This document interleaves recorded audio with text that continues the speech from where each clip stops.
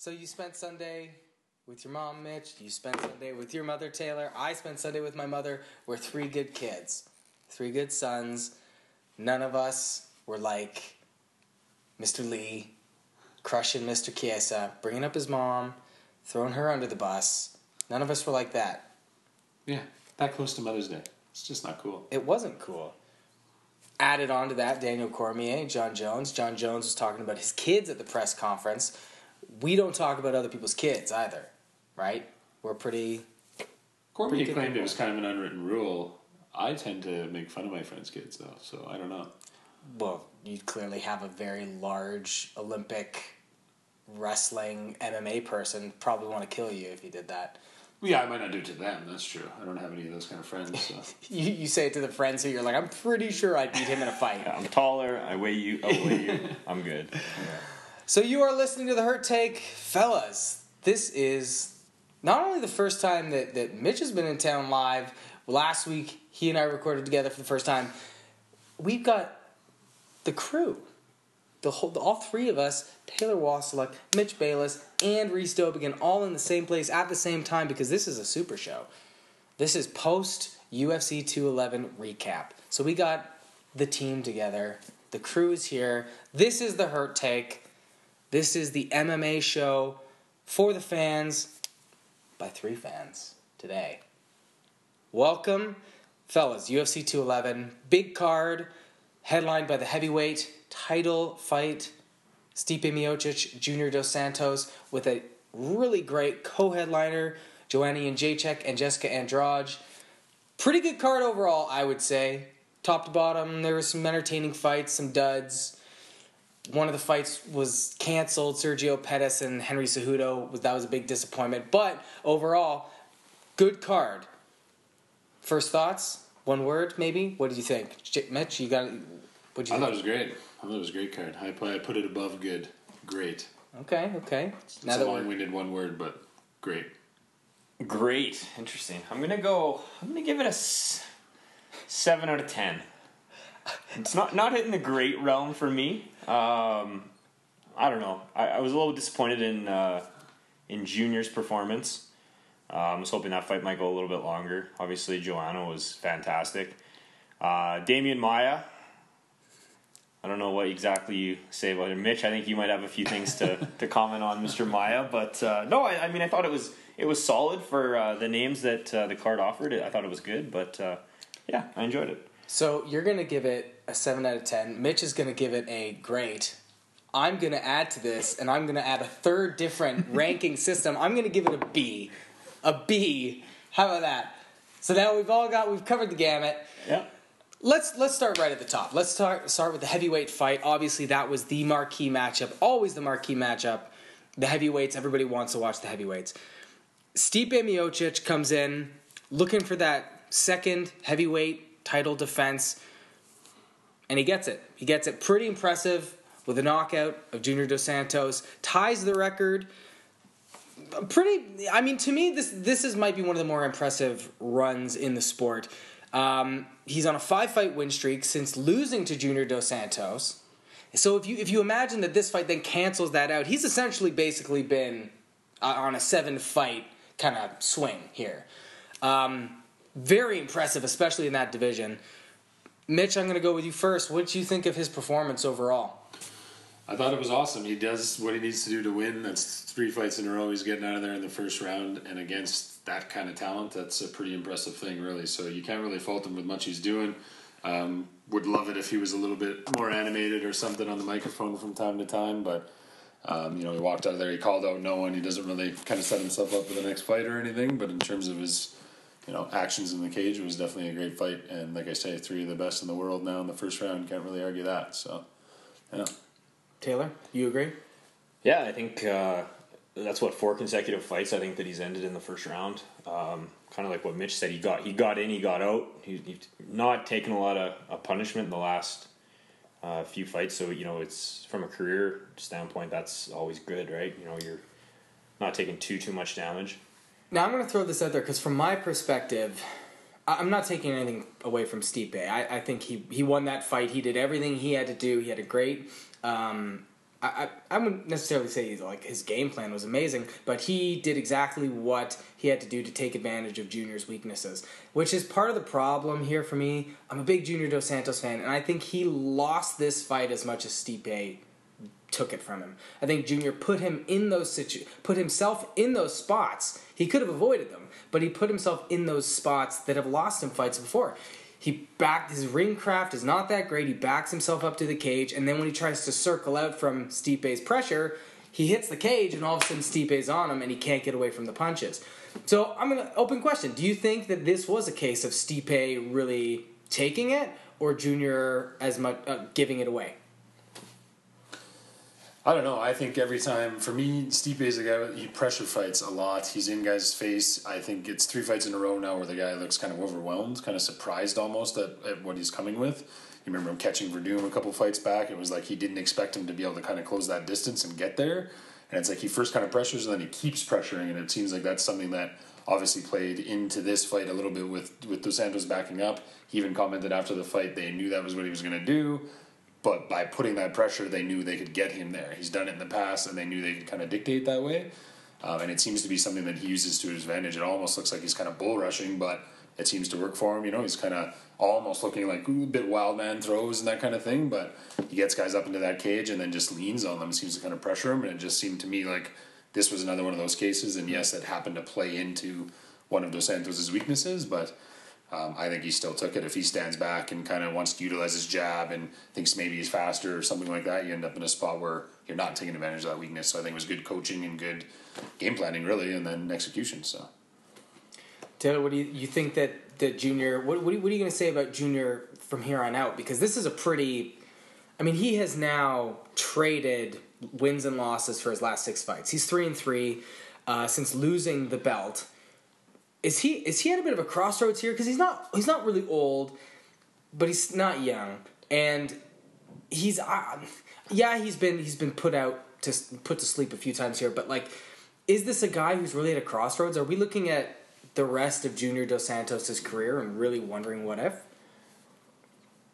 I think with Junior Dos Santos, he's a guy that's taken a lot of damage. First of all, I mean, he's 3-3 in his last 6, but he's been knocked out. I think 3 was all 3 not. Well, 2 of them were knockouts. So Stipe were. and Alistair were knockouts, and Kane just basically beat the shit out of him. Beat him down. I mean, which is almost as bad as being knocked out. Really, the way he got beat. And that was because that was a 5-round war. Yeah, he just beat him up and got pulped. Yeah. No, I mean, the problem with heavyweight is, like you said, I mean. You talked about Stipe earlier, tying the record for title defenses at 2. Yeah. So, I mean, the way the heavyweight division is set up right now, you're never really that far from the top. As long as you're consistently, even trading wins and losses, you're only a small win streak away from getting back. In terms of, is he in a position now to rebound quickly? I don't think so. I mean, I personally think he's probably better off maybe, taking a step back, maybe trying to work himself up through the ranks again. But I don't, he's kind of one of those guys that, as much as I love to watch him fight, I really don't want to see him turn into that punching bag heavyweight that, maybe goes on a losing streak here, loses his next, 3 out of 4 or whatever, and just starts fighting for the paycheck. So I'm interested to see where he goes from here. I don't necessarily know if that means, staying around the main event picture, but we'll see what goes on. Now, Mitch, what do you think about where Stipe goes from here? I know what you say his next step should be, where his next fight should be, at least. Well, yeah, apparently he's going to build a kitchen for now. That's all we know. He owes his wife a nice kitchen, apparently. So. Which is crazy, because Stipe seems to me like the manliest man on the planet. He's a firefighter still. And so, the idea that he's going to go build his own kitchen, I'm like, yeah, that makes a lot of sense. Yep, probably have a bunch of the guys from the firehouse over and put it together. Yeah, it doesn't. It is. He's just that blue collar. He's kind of that epitome of Cleveland. I think that's exactly what should happen. We should be going back to Cleveland here. He's massive basketball fan. He's at all the games. Yeah. It's a big thing for him. He managed to work it into his post game speech. Even he's got to get the Cavs in on anything he does. So. Seems to me it makes sense to have him fight there. Where he goes in terms of a fight, I'm not too sure. That's kind of what I was alluding to. He doesn't call anyone out. He doesn't really play that game. So I did see Francis Ngannou started talking a lot of crap to him after. They were talking a little bit crap online. Too soon?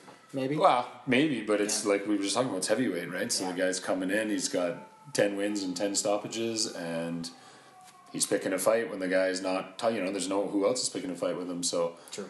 we'll see what happens, but it sounds like he's going to have a bit of time off anyway, so we're probably talking fall or something before we see him again either way, but yeah. Now we go from Stipe, who I think is, slated for superstardom. I think that he can really start carving out a real legacy in the UFC now, to someone who has legitimately carved herself an all-time great legacy. Joanna Jędrzejczyk, Joanna champion, oh my god, did it again. Probably her best performance ever, I would say, considering the challenge and the things that Andrade brought to the table, with her strength and her size and her ability to grapple, and then also her power. And Jędrzejczyk cruised basically from start to finish. Looked a little bit, maybe a little shaky early, but not that much, honestly, that I was worried. She just cruised to victory. This is someone who is now legitimately, to me, the best female fighter on the planet. I feel she's surpassed Ronda Rousey's legacy at this point. My question is, do we see her as an all-time great amongst all fighters, period? Men, women, don't matter.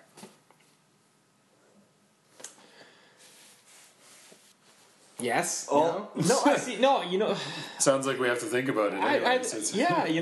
For me, I thought about that after the fight.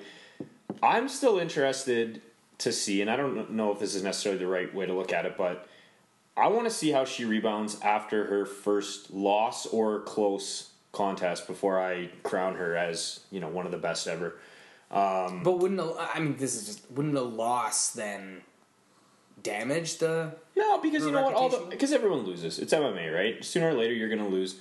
Everyone thought that Ronda was this unstoppable monster until she got stopped, and then we saw kind of her... She didn't rebound well. No, she didn't rebound well, and all of a sudden her legacy was tainted, right? Now, I mean, if Joanna, if she continues to compete at this level, then absolutely she's one of the greatest. But I still want to see her have a few more close contests just to see kind of, where she's at, how she reacts to really getting pressured. Now, is there anyone out there that can even do that? I don't know. I don't necessarily think so right now. But I still think time will tell. So, and it's interesting because she's got one more title defense to get to Ronda's record, right? So that's kind of, for me, even when we were talking about DJ a couple of weeks ago, I look at that and I go, just in a pure numbers game, for ease of sake, if she gets to that mark, it's pretty undeniable, right? She puts it right up there. Arguably, people were saying for a long time Ronda could beat half the guys and, best pound for pound, all this stuff. So she puts herself there on that mark. Not only that, she says from there she wants to go for the 125 belt. Yeah. She's got her eye on the calendar already, like the way she's talking, it's Rose, and then they'll have crowned that tough winner, go into the new year, go for the 125 belt. So you could see within, what is that even, say a calendar year, where it's not deniable. I mean, she does both of those things, and then there's no debate, there's nothing to say. So for me, I'm a little hesitant to say it now, and then that's exactly, I think, cross off those two boxes, and good luck. Who can you say has done that? She'd be a 2-division champion. She's, longest title defense streak in women's history, and the way she does it, I think obviously she's got more tools than Ronda did, so that's interesting. And I think the very scary part is she looks hungry. She's reinvigorated. Yeah. She's talking about being reinvented. That was her best performance ever. Whereas with Ronda, we were starting to see a distance being closed with the competition. Yeah. Yes, exactly. Yeah. So that was the whole, even post-fight, she was just so animated and she just kept saying the word invigorated, and she's all fired up again. And I'm like, I think the women out there should be quite worried that she's that motivated, to be honest. 100%. And I think that you make a really good point, which is about the amount of tools that she has. The thing that impresses me about Jędrzejczyk more than anything is that I think we can all agree that the women's side of MMA is still evolving. It's not at that same level. Men's MMA has evolved to this point where there's a lot of depth and subtlety and nuance to guys' games. It's not just the grappler and the kickboxer fighting anymore, the BJJ guy and the boxer fighting anymore. There's so much more layers to it now. Joanna she's the closest thing to a modern male MMA fighter as you can get. She's so beyond just being a one-note fighter. She has depth to her game. She almost has a style unto herself. She's an actual puzzle that her opponents have to solve. Dropped a pen. My bad. She's a puzzle that her opponents have to solve. And since she's gone to ATT now, like her wrestling looked amazing. Well, that's like what she I was was dictating a lot of the wrestling grappling exchanges. So absolutely, that's exactly what I was just going to say. The scariest part was, she can't be taken down, it seems, anymore. She might start taking people down. Like that's a scary place to be, because when you look at her striking game, not many people are standing with her. So, and you saw, like, even in the post-fight press conference, she ended up walking out. They asked her a question about her wrestling coach. Rumors are he's moving on from the gym, and she broke down. She left the stage in tears, and it was something that, it's kind of interesting. So that is going on. You see, and she was exactly right. She said she's never been better, and it was, a lot of credit to the wrestling coach. So I think that's an interesting note to pay attention to, see if he does stick around. But outside of that, it's, very scary, and she's looking for more. She's trying to get to LA and get in the movies and everything like that too. So and here's tying into that. I saw on the headlines today, Blake Lively, represented by WMEIMG. Blake Lively, absolutely gorgeous, married to Canadian Ryan Reynolds. She has just signed on the dotted line to star in an MMA movie about a single mom overcoming the odds to get her kid back. Joanna Jacek, supporting role. Just saying. Just throwing that out there. I thought you were going to say she's going to CM Punk and Blake Lively was actually going to... Okay, never mind. She's not going to fight. No, I don't... Maybe... Hey, listen. Maybe Ronda will be the bad guy character in the show, or one of her trainers. I mean, this is what we've suspected WMEIMG is planning to do for a long time. They stick a Blake Lively in a movie about MMA. They have a whole roster of people they can pull from now, right? So, I think the sky's the limit for her, definitely. Taylor, who do you want to see her fight next? Do you have a particular person? Yeah, I mean, is it not Rose? Is Rose not the obvious? It's got to be Rose. choice? They had Rose in the crowd. They went to her right after staring dead-eyed into the camera with Holly Holm and Shevchenko. Well, and crazy Pat Barry in the background as always. You got to have crazy eyes Pat Barry at some point anytime you see Rose. Yeah. And the interesting part was, she kind of alluded to in the post-fight too, she saw Pat Barry coming in, I guess, and he was mean-mugging her the whole nine. So they've kind of already started the talk there. So I think that's pretty much a foregone conclusion. But obviously someone, if both stay healthy, etc. But I think that's the natural next step. Okay, so from Joanna, from basically a revolutionary to another kind of revolutionary, in my opinion, but someone whose very name I think could have just incite argument. So I'm hoping that this Damian Maia. Mitch, what do you think about Damian Maia? I think he keeps winning. Oh, come on, say what you want to say. That's not what he said on Saturday. That's not what you were saying on Saturday, yeah. No, it's one of those things. It's not... I don't like watching him fight. I don't like the evolution of his stand-up game in any way. Obviously, I'm not a pro fighter, but it's one of those things where I'd love to see a guy even pretend to be throwing punches at some point in a fight, or to be multidimensional in any way. But at the same time, I guess, in argument's sake, that's what makes him impressive, is the fact that everybody under the sun knows what he's going to do, and he still manages to end up in the old backpack position every time, right? He ends up hanging off a guy until they can't handle it anymore. What were you saying the whole weekend? There he is, dirty backpack. Dirty backpack. Yeah. But that's my point, is like that you see the fighters, they come in, they're talking about it, they know what's happening, they know where the fight's going, they know where the progressions are going to go. They've drilled it for 6 months coming in, and he's that damn good. So I guess in one sense, but yeah, I don't know. Not my favorite guy to watch fight, let's say that. Taylor, what about you? What's your opinion on Damian Maia? I'm not exactly on Mitch's level. I don't mind watching Maia fight purely from a... There's something impressive, whether it's an entertaining style or not, someone who's so good at what they do, so good at their craft. Obviously, I'm not a big BJJ guy, but just watching him dominate and just the fact that he'll pull guard and just latch onto your leg. Nobody does that until he has you. No, exactly, is impressive. But yeah, I think Mitch kind of made a good point with Maia and Woodley on the weekend was, let's just get to that fight. Because you know what, I'm not a big Woodley guy. As quickly as we can. Well, let's make the fight. Because I'm not a big Woodley guy. Maia, yeah, he's not the most entertaining guy. I don't mind watching him fight, but let's clear one of those guys out, get him out of the picture, and let's move forward. Right, is kind of where I'm at with that. This is sort of part of how I feel about Maia. I think that as a hardcore fan, he's a revolutionary, and the things that he does, pulling half guard and then taking the back from there is just like mind-boggling. But my main thing that I take away about him in the modern game is that he's a role player. He has a role to play. We do not get greatness, which is what we want to see in the cage, without a guy like Damian Maia to step in there and test that other person. Tyron Woodley, super athletic, all these great things, but like we need to see him overcome certain levels of competition before we go, you know what? Tyron Woodley is so good.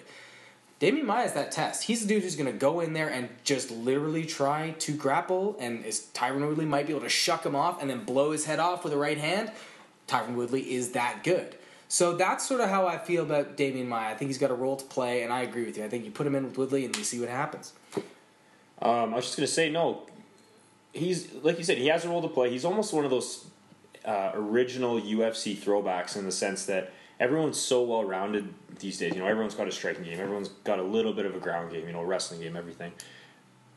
Maia's kind of that throwback to, you know, UFC 4. Obviously, he's a lot more talented than a lot of those guys, but just that one-dimensional fighter that goes into the cage and you know what you're getting, and it's style versus style is kind of interesting to me. Yeah. So... Well, and if you look at the timing, like just look at the calendar, you got Woodley saying he wants to fight in July, saying he likes the Maia matchup, but maybe GSP. Well, everybody knows GSP's not fighting until November, so just look at the calendar and go, Maia and him go in July, and then winner gets George in November or something like that, right? And there's obviously other scenarios in play, but I think Woodley's talking those names, and if he got offered one of those, Diaz or GSP, he's taking the fight for sure, but I just don't think it's there. Neither of those guys is ready. Maia's ready. The joy about his skill set is he doesn't take a pounding in a lot of fights, so he's ready to go in a couple months again. And I just think it makes the most sense. And yeah, Maia's getting older too. Like we haven't really talked about that. So it's at what point are you gonna, we just saw it happen to Jacare, and you've got these guys kind of hanging around at the top. And you don't give them that shot, and now what? Now what do you do after a loss, right? So it just seems like the timing's perfect, and it's interesting because GSP is a guy who's talked about a Maia fight as well. So I look at that and I go, then either way you get, even if Woodley was to win or whatever, George is probably okay in there if he is coming back down, that kind of thing. And even if he's going to wait for Bisping, that timing lines up again, right? So it just seems like the calendar makes a lot of sense. They got a couple main events in July that they haven't booked. And yeah, that one screams like it's probably going to happen to me, but we'll see. Well, from the UFC 211 card, I would say the most dominant performance on that card belongs to your boy, the People's Champ, Frankie Edgar. The People's Champ. Just like the cooler, right? Like the cooler, you bring Frankie Edgar in and he just stops all momentum, it seems. If you have any kind of talent, Frankie Edgar's the guy who's just going to be like, that's funny, I'm Frankie Edgar. Dominant performance against Yair Rodriguez. Really, really put the brakes on Yair Rodriguez's momentum. I'm going to start with Mitch because Mitch is just an unabashed Frankie Edgar lover. Yep, absolutely. What did you wavered a little bit right at the start of the fight when you were like, look at the size difference. So what we were talking about going in, as the week went on, they kept having the stare downs and we kept seeing the size discrepancy, and it started to seem like, just maybe, and that's kind of the thing with Frankie. He's always kind of right there. Someone's going to knock him off this horse. He can't keep doing this. He can't keep making these same performances. And then he does. Mm-hmm. He grinds the heck out of the guy. He looked amazing in this fight. And with the size difference, he did look tiny in there. And it didn't matter at all. And put himself right back in the spot. We were talking about it Saturday. But I think if Holloway wins this fight coming up with Aldo, we got a natural fight right there.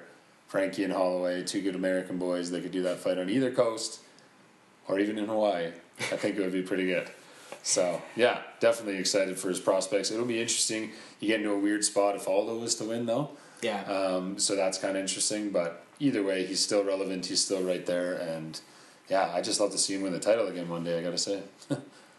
He does seem to be back. It's kind of strange that he could beat a guy like Yair who's really, just sort of broke into the top 10. Beat Yair as impressively as he does. And it's like, oh, yeah, you know what? He's title contention again. Not really raising his stock that much. It's just that Yair had so much hype, and the way that Frankie dispatched him seemed effortless, absolutely effortless. That performance is the kind of thing that coaches should show all of their young fighters. This is a textbook performance for distance management, how to negate the strengths of your opponents. All the things he did in that fight was just like super impressive. Yeah. But here's I'm just gonna throw this out there, Mitch. The thing about Frankie Edgar is he has only ever lost fights in title fights. I mean, that's an amazing thing for me. He only loses in title fights. Beats everybody else, but loses in title fights. Kind of a lot like another guy who you really don't like, Daniel Cormier. Isn't there kind of a little thing? Always the bridesmaid, never the bride. It seems like Frankie's, once he gets around that one elite guy. Never the bride? Never the. He won the title once, okay? Daniel Cormier has beaten everybody else and holds the title, so they're pretty similar. Daniel Cormier hasn't beaten everybody else.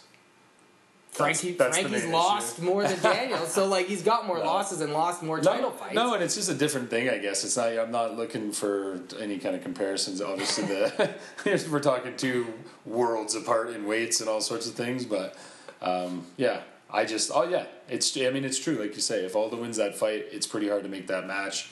There's reasons for it. It's justifiable, but he's still my guy. And to be honest, I'd love to see him get a crack at Aldo and actually get her done. That would be amazing.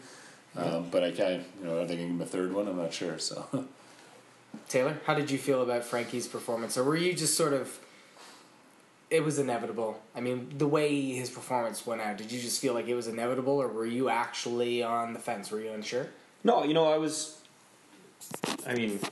logic says it's probably going to be Frankie, given how young Rodriguez is. Although there was a large part of me did think, if Rodriguez is going to be this shining star, he needed to win that fight. Yeah. And I mean, it's still early. That's, there's a good chance he can go back. He can learn a lot from what happened because, like you said, he got manhandled. He got absolutely dominated.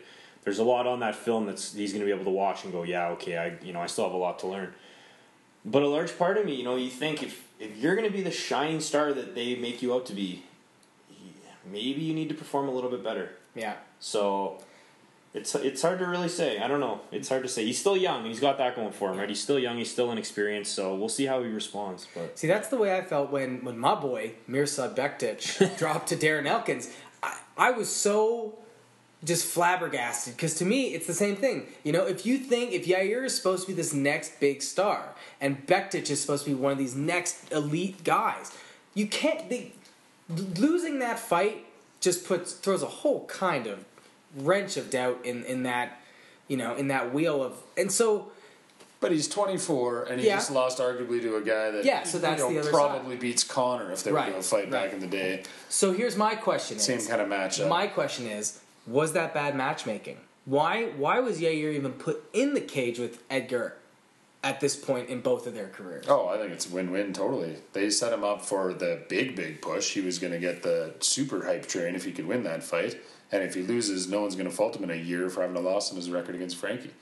Because by then, Frankie's going to have been in his, he's just such a veteran guy. It felt like, I almost thought it was perfect, really, because he is so young, like 24, right? So even if it took him a fight or two to get back, like we're talking 25 years old and he's back in the top 10, or he'll probably stay in the top 10. So you feel that the way that the UFC can promote it going forward was, well, he lost, but hey, this is the GSP loss, and then he became Oh, absolutely. And what does he learn from it? And it's the Yeah. classic matchup where everybody thought that was a horrible matchup, right? The striker, wrestler, grinder matchup that they purposely kept Conor out of for a great amount of fights.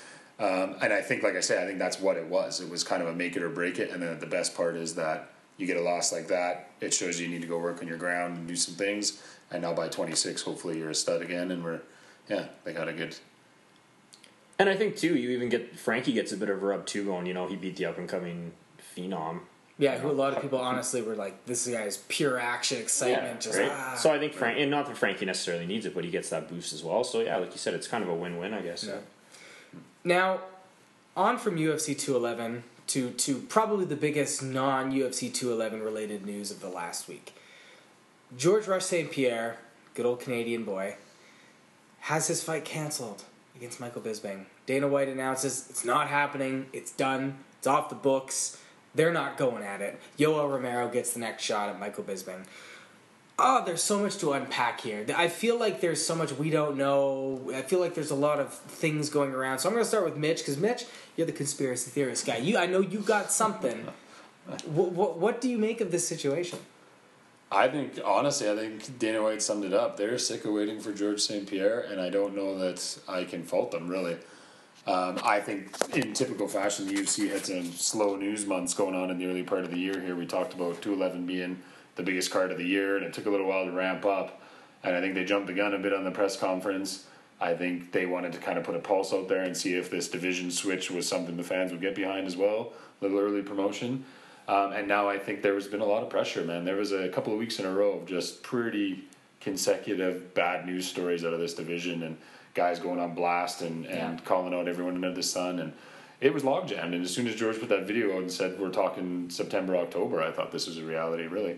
And almost, why wouldn't you? Like, it's just a waste on Michael Bisping. It's starting to look really, really odd, especially with the Henderson fight before. And they need fights. There's this July, like I keep saying, they need cards, and they want to have, one, if not two, championship fights on every card. So these guys can't have a year layoff. So it just kind of made sense to me, and I think it opens up so much options. You can kind of, start after summer again on GSP and start buzzing him up again, and you'll have a good fighter in your hands there too. So. Taylor? GSP right now is like the stock market. I feel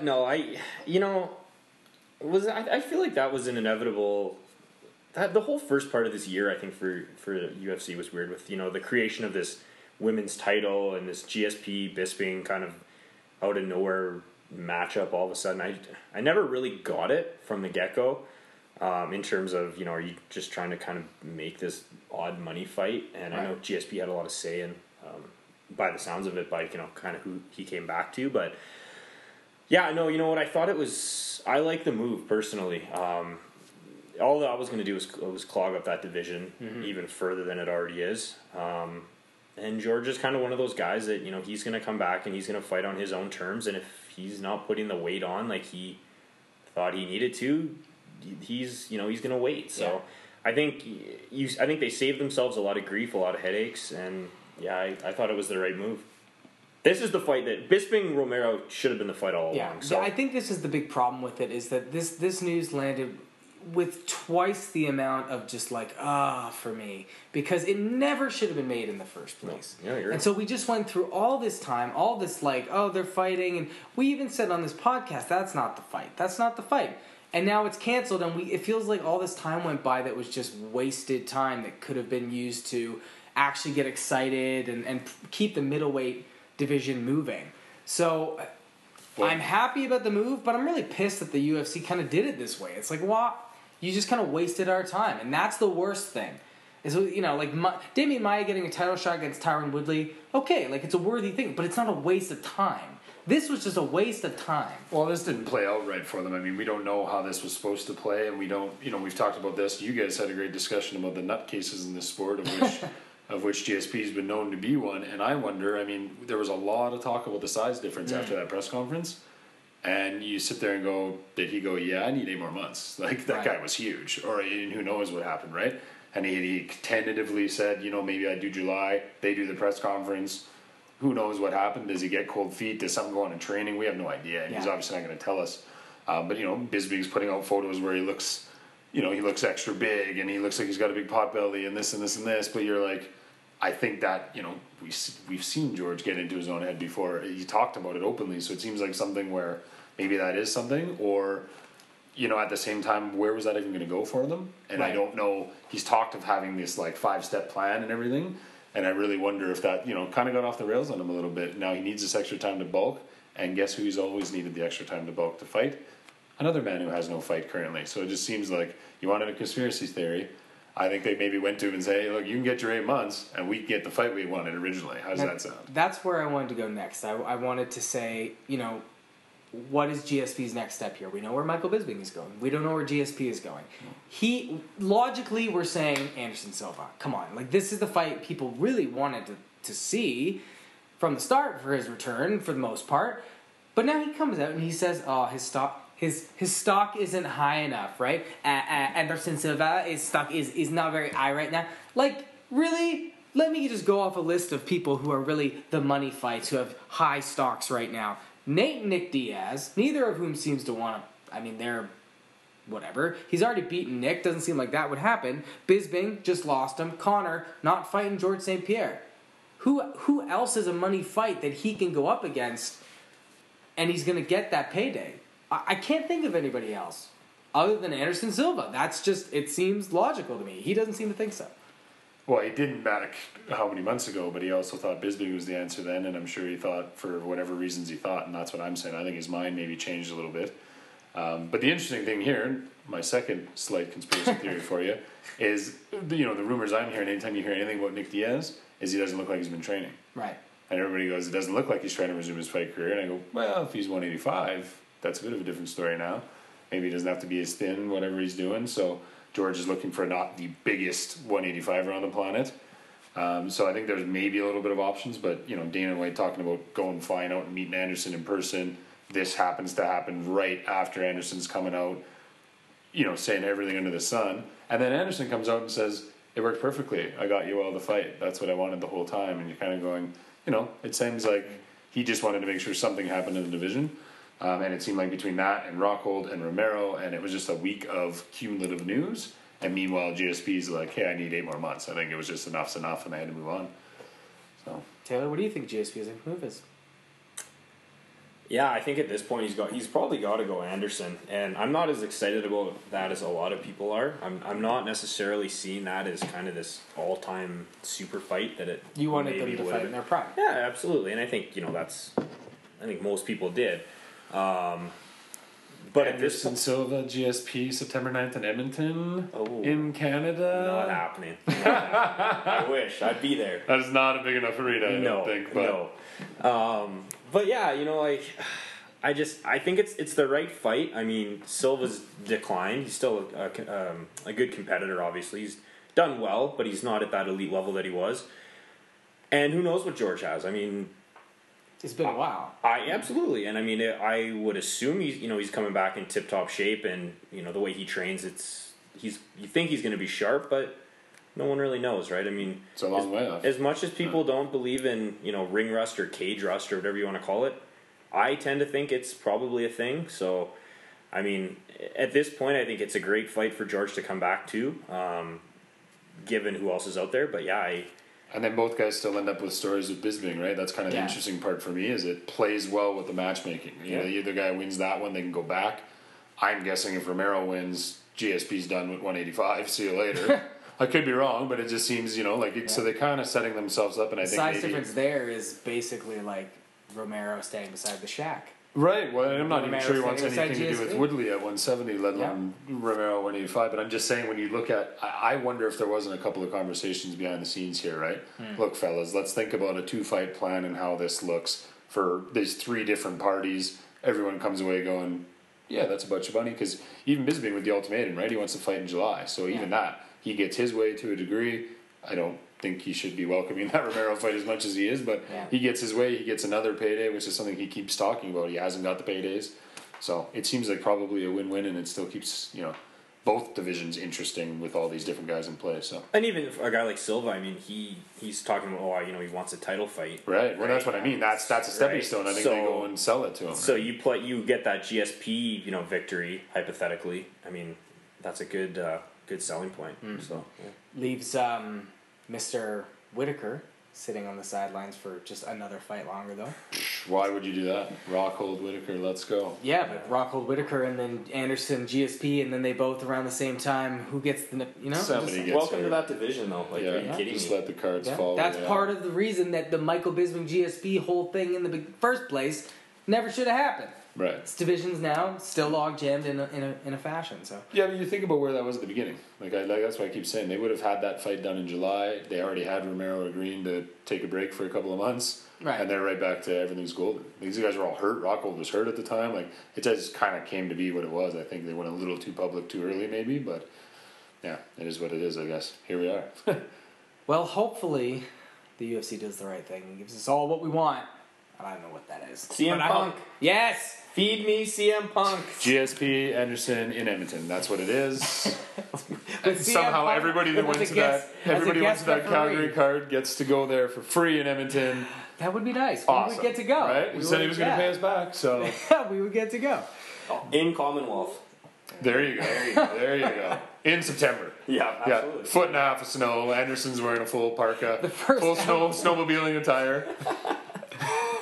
Well, that has been the Hurt Take. Thank you for listening. I am Reese. Crate from Abe, thank you. No, it just got so loud in here. I'm saying nothing. I'm good. And Mitch Bayless. Thank you for listening. We are out.